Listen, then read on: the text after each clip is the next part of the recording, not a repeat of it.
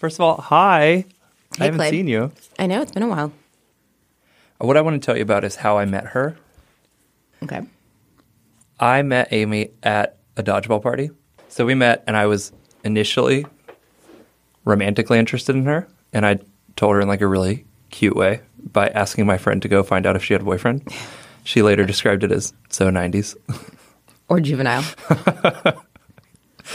Long story short, we, through a series of very unfortunate events, kissed under some stairs, and it's like very funny, and I'm going to play you a little bit of that.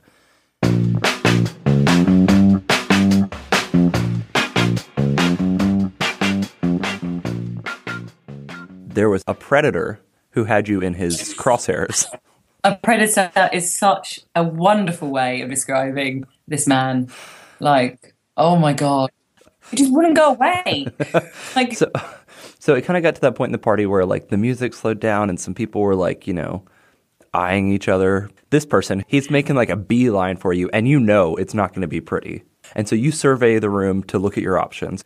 no, this actually is what happened. You were swaying in the wind because you just, I don't know, you'd lost all faculties at this Correct. point. Yeah, no faculties. So I think you thought you were dancing, but what you were doing was just swaying alarmingly. And we try to hide under the stairs, very British Harry Potter style. Yeah. But then, We genuinely did. and then Stuart showed up and starts looking at us. I would say aggressively eyeing us, right? I'd say trying to slowly approach, but not knowing what he's going to do once he has approached. We kind of brainstorm out loud. We're like, okay, we need to make him go away. What can we do? Yeah. I see the resignation in your eyes when you realize that the only appropriate option is to make out. I believe I made it really clear that I wasn't. I was like, I'm not happy about this. This goes on for about a minute, roughly, maybe two. Then we look up, and we're surprised to find that Stuart's face is about 3 inches from our faces. Yeah. And he's just leering, I think is the best word. Yeah, he's like borderline participating. We were like, how unsubtly can we give the message of get lost? The only thing we can do now is double down and like kiss each other again. So that's what we do. And this is when Stuart, who previously had been leering, did a new verb, started to slow clap. Like 80 slow clap. And I didn't know what to feel in the moment. Did you not feel like the most serene kind of happiness you've ever felt? Yeah, like, oh wow, there's not one part of me not tingling because everything about this is amazing. And so that was just the first night that I met Amy. It was while I was living in London, and over the next 2 years, after that incident under the stairs, we became very close friends. When I moved back to the US last year, I had this idea for the podcast, and one of the ways I stayed in touch with Amy was to start recording our conversations. So she opened up a little bit more, told me a little bit about her past, and told me a story about a really bad first date that she went on. You got set up, right, through a friend? No, in fact, this was a comedy night. So he actually writes about the comedy. And because he did, but I didn't really speak to him for very long, took numbers, whatever. So we went out on this date. Let this come across. The Guardian is a well-respected, you'd call it a posh newspaper. And it is for the educated sort, lovely stuff. So we're thinking we're going to get a level here, a level of human being. Educated, sophisticated, etc. So then we went for the drink, and we went to a pub. And so we sat on a picnic bench outside this pub. So the whole evening was spent very academically discussing comedy. So it wasn't even like it was a funny evening talking about funny jokes we'd heard. Right. It was, let's discuss the artistic nuances of comedy, what works, what doesn't work. It was very interesting, but I wouldn't call it flirty or sexy in any way. Normal, standard night. chatting, like a chat to a mate I know for a long time. This is what, even before we got to London Bridge, we called an end to the night. I was like, I've got to go back to London Bridge, for that is how I get home. He was like, I will walk you there. Let's just pop to the Loop, meet outside. Fine, pop to the Loop, meet me outside. He's like, had a great evening. Well, bam! Suddenly, the world's largest vacuum is on my face. That is his mouth. So he literally just, it was like a gate outside the bar. I can't even tell you. You need to get a vision of the road just near where this pub is one of the busiest in London. So there's people going, whoa. Do you not like PDA? There are people walking within millimetres of us. Moving my face. I had moisture once he finally unlocked. I had moisture on my top left eyebrow. How does that get there? Not true. That's not true. It is actually true. It's actually true. I had to wipe my eyebrow because this guy was. But here's the thing, right? This guy owns property. So you have to accept it. I mean, upper left eyebrow moisture and all. Yeah. He owns property in London. I was like, in terms of investment, this man is legit, but he's just molested all of my face. Really, the whole top to bottom, left to right, the whole face. Yeah, he was like, I'm going to give you the full experience. I mean, so much going on, but also because I was like, this wasn't on the cards. I hadn't got this. Hey, we're at Snog o'clock. Hadn't got there, but he wasn't just at Snog o'clock. He was at how can I actually? Yeah, he was trying to get my entire head in his mouth. But then you walked over to London Bridge, and I feel like this happened again, right? In shock and horror. I was like, I need to go to London Bridge. It's like, I will walk you to there. I was like, oh. But you're thinking, how do I escape? On the way, his tube stop was actually on the way. So I was like, that's how you get home. So, See ya. Let me try it. Like, whoa, like patted him on the back. Goodbye, sir. He's like, no, I'll do the gentlemanly thing. Like in the middle of London, which is lighter than daytime with thousands of people about. I was in danger. You were in danger, but he wasn't protecting you from the danger. Well, the man actually walking me to the station. So we get to the station and he's like, I can't remember what he said, but he suddenly grabs him by the arm and he's like, I just need to do that again, or something horrendous and like butt clenchingly awful like that. And then he kind of pulls us into this archway and he starts like nasty style making out with me. Ugh. I have read somewhere that if you're attacked by a bear, stay very still. So this is very much the approach I took. Like, just stay. I could have been, I think a couple of times I was actually classified as dead. I was staying that still. Like someone came past, took my pulse, was like, this girl's actually dead.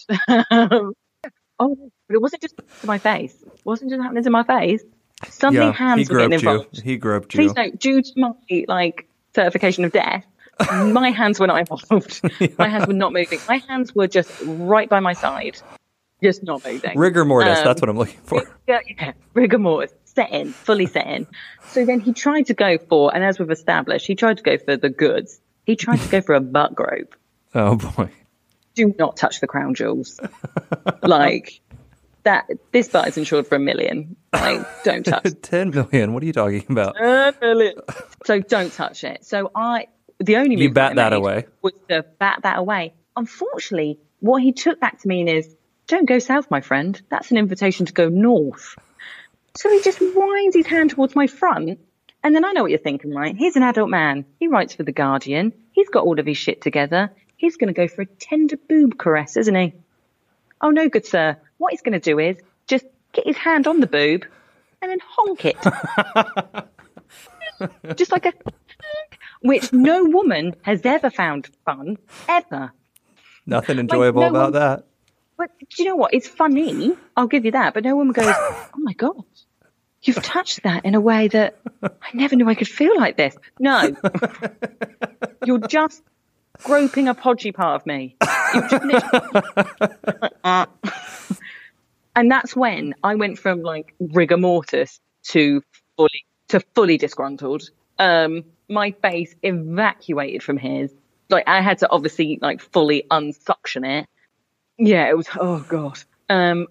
Was like, thanks for that.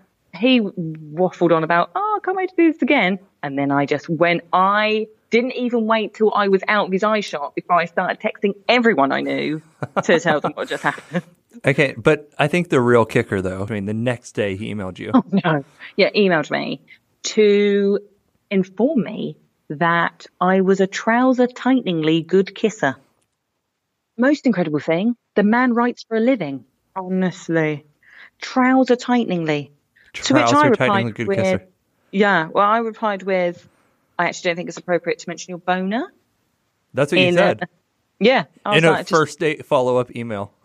yeah, like I probably wouldn't mention your boner. It's just not cool. You're an esquire. Like, does your mortgage provider know that you do this? And he was like, oh, well, I did think about saying hot under the collarly. Not even a thing. Like, he writes. Neither of those are things. I know they're not things. And so I was like, right. And so I just didn't reply. And then he sent like a few more messages being like, I'm so sorry. I fully regret. He's like, I fully regret that email. I'm like, what you should have regretted is being a terrible kisser. That was your first mistake. Basically messaged me like, that's the nicest date I've had in a long time. Like they've all been disasters. I'm like, what? Why were what are these awful women you must be meeting that I was your like golden child? Like, yeah. And then he went on holiday for 2 weeks. He was like, I hope to hear from you while I'm away. Hope you think about this. He came back after 2 weeks. He was like, I'd hoped I'd come back from my holiday to an email from you. I'm like, I had literally, again, forgotten he had existed. So, if you're curious about what Amy's love life was like when we recorded the story of the Guardian writer a year ago. Like, honestly, I'm in Sainsbury's. I get that meal for one with a sense of hell yeah.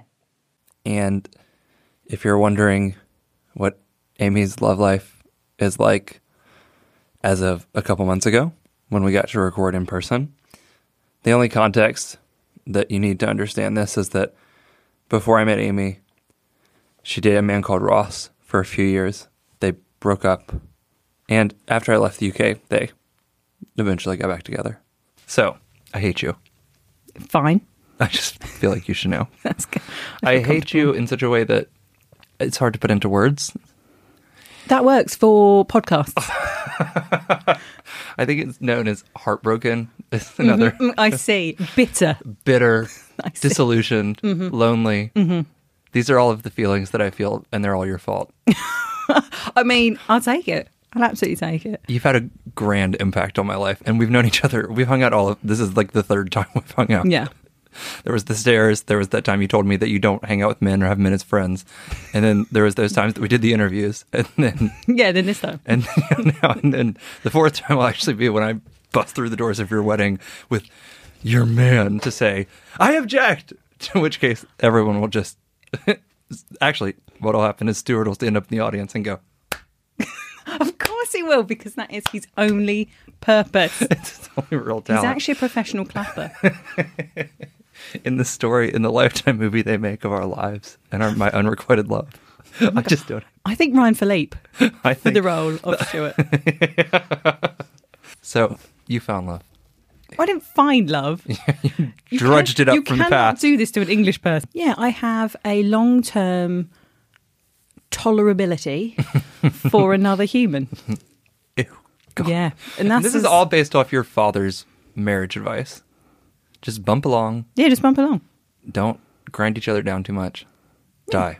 Yeah, just don't annoy each other. Enough. That you're the cause of each other's death. And then some natural cause or a bus will get you. Bus. For Probably bus. And then la-da-da. You yeah. don't know. I think it's interesting how you fell back in love. Air quotes here. I mean, yeah, because what I did was break him down. I literally broke down his philosophical understanding of the universe. Yeah. Until I then silently said nothing Yeah. about us being together. I just hung about him for long enough until he broke as a person. He's bought a ring. He has not bought a ring. What do you think is the best way for me to kill myself? I reckon I can see you going like really flamboyantly, like choking on flowers or something like that. I mean, do you want to tell the world anything about how you silently found love? No. What you've done is you found a man on the internet. Yes. Before it was cool. What advice would you give to other people that go on dates like you did? Wear armor. Maybe take a gun. I think that's probably the best advice I can ever give anyone. I mean, if you like give it an edge, take a parent.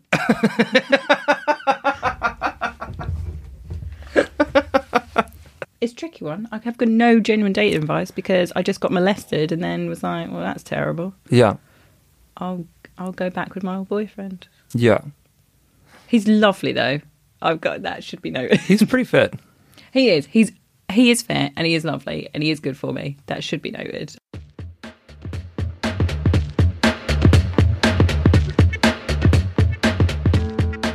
So I'm confused. Are you framing this as she was one of the many people you could see yourself marrying, or is this to introduce me to her as a person? To introduce you to her as a person. Gotcha. I don't think that we actually firmly established within 5 to 10 minutes of meeting each other that marriage was not on the cards.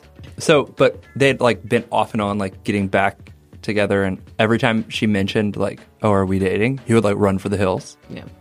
Like, no, we're not dating. We're just hanging out, you know? Mm-hmm. So they started hanging out again, and she said, I'm just going to wait it out. I'm just going to like silence myself into, like, she just didn't say anything for over 6 months until he finally was like, so are we dating? Like, she gave him the space to be comfortable enough to express his emotions or feelings towards her.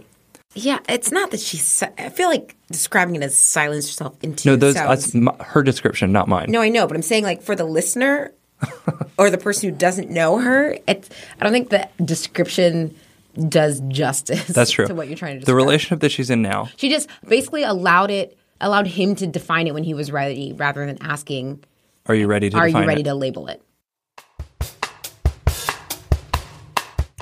Okay, and time for some credits for this episode. Another shout out, per the usual, to Emma. And thank you to Amy. Thank you for being probably the funniest person that I've ever met. Editing this episode has been one of the most challenging because I've had to go back and delete so many times when I sound like such an idiot, and to cut out all the times where I'm just rolling on the ground laughing because you're so funny, and I'm unable to literally control myself during those parts. Of course, a shout out to Poddington Bear. I use some of his music. If you like this podcast, I've said this before, I'll say it again. Please subscribe. Please tell your friends about us. You can find us on the website, findinglovepodcast.com. If you have feedback or if you just want to get in touch, you can reach me at findinglovepodcast@gmail.com. And coming up on the next episode of Finding Love on Memorial Day weekend. Bye. All right, bye. I have a lot to cut out. Yeah, I'm sorry about that. What? No, I'm the one who was talking. Brad, you did it. Have you got a match You got yet? your work cut out for you. Oh, no. Oh, this is horrifying. Wait. Oh, God. We might be trapped in here.